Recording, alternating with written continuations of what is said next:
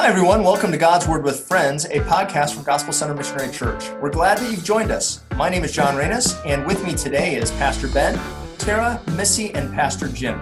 And of course, we're glad to have you. If you're on the go, thanks for listening. If you happen to have a minute to sit, you may want to open your Bible or Bible apps to today's passage, which is 1 Corinthians chapter 15, verses 55 and 56.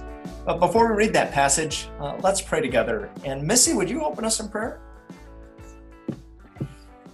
Dear Lord, we thank you for this opportunity we have to gather together, to study your word, to remember that yesterday we celebrated your resurrection, and today we can live in the power from that resurrection, dear Lord. We thank you for loving us, for dying for us, and for rising again and preparing a place for us in heaven. In thy name we pray. Amen. Amen. So 1 Corinthians chapter 15, verses 55 and 56. They say, "Where, O death, is your victory? Where, O death, is your sting? The sting of death is sin, and the power of sin is the law. But thanks be to God, he gives us the victory through our Lord Jesus Christ." Well, to get us warmed up today, and I gave you a heads up, I want to know, do you have a good, funny joke to share? Well, I don't know if it's funny, but I've got a joke. What do you call a pig that knows karate? A pork chop. Good one. Yeah, we can only go up from there. Yeah, right. mine's much better. What kind of magazines do cows read? Catalogs. That's a step up, but not much. How about this one? What's the difference between termites and a refrigerator? One eats houses, the other houses eats. Did you guys hear Did you hear about the fire they had at the circus? No. It was intense. So, and do you know what you do with a sick chemist? What? You don't. Well, if you can't heal him and you can't cure him, then you bury him. Wow. That's bad. I only tell that joke periodically. I kind of feel that. That was good. It's getting worse.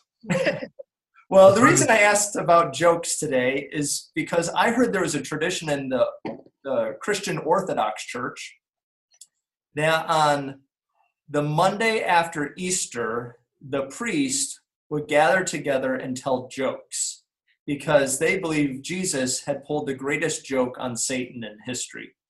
And so they would celebrate the resurrection on Monday by joke telling. And so we have in this passage today the declaration, "Where, O death, is your victory? Where, O death, is your sting? The sting of death is sin. The power of sin is the law. But thanks be to God, he gives us the victory through our Lord Jesus Christ."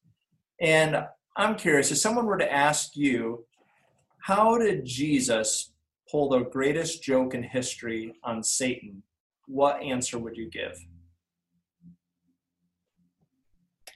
Can you imagine the glee in hell when Jesus is beaten and Jesus is nailed to the cross? Can you imagine all the high fives that the demons were giving each other? And finally, we got him. We got him. We got him. We've been trying to kill him off for so many years, even since before his birth. We were trying to kill him off, and now finally we got him. And then on Easter morning, when that grave is empty, can you imagine the disappointment in hell when that happened? Be snatching victory from the jaws of defeat. It was a joke, but they weren't laughing, that's for sure. But the angels were celebrating. Oh, yeah. Right. Anybody else have a thought? Well, I always think of the line where Jesus says, "It is finished," and what must have been going through Satan's mind at that point. Like, woohoo, it's finished. Like, it's done.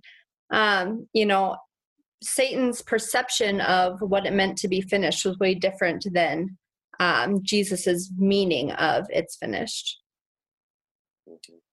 Yeah, and I mentioned before we went on air that, I mean, this is Satan's plan. He's the one who's tempted Judas to betray the Lord.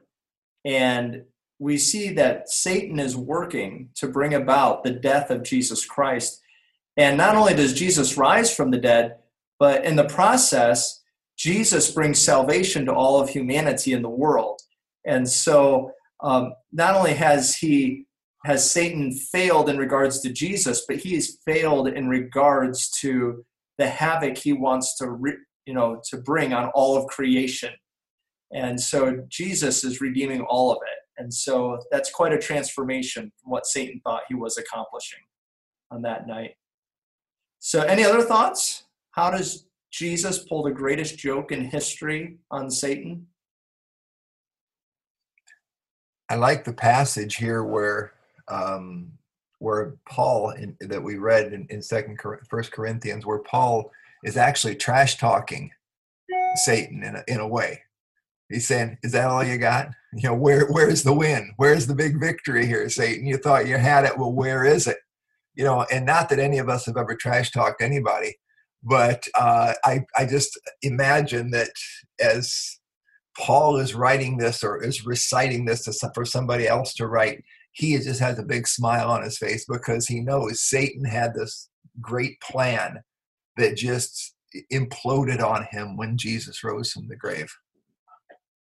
There's this trick my dad does with our kids, and he has a brown paper bag, and he'll stick his fingers in the bag so that way he'll pretend to throw something in the bag, and then he'll flick his fingers, and it makes a noise. And my kids just can't figure it out. They're just amazed. They're like, "What are you throwing in the bag?" I think Jim knows this trick. Oh, yeah. And so, like, I kind of think of that as what happened with the devil, is that God knew that by the life Jesus lived and the sacrifice that he made, that his death was actually going to bring victory. But I don't think Satan knew that. He didn't realize what was going to happen when Christ went up on the cross. And so it was the great delight that I saw on Jim's face, because he knows how amazed kids are at the simple trick that you're bamboozling them with nothing. You don't give away all the secrets now.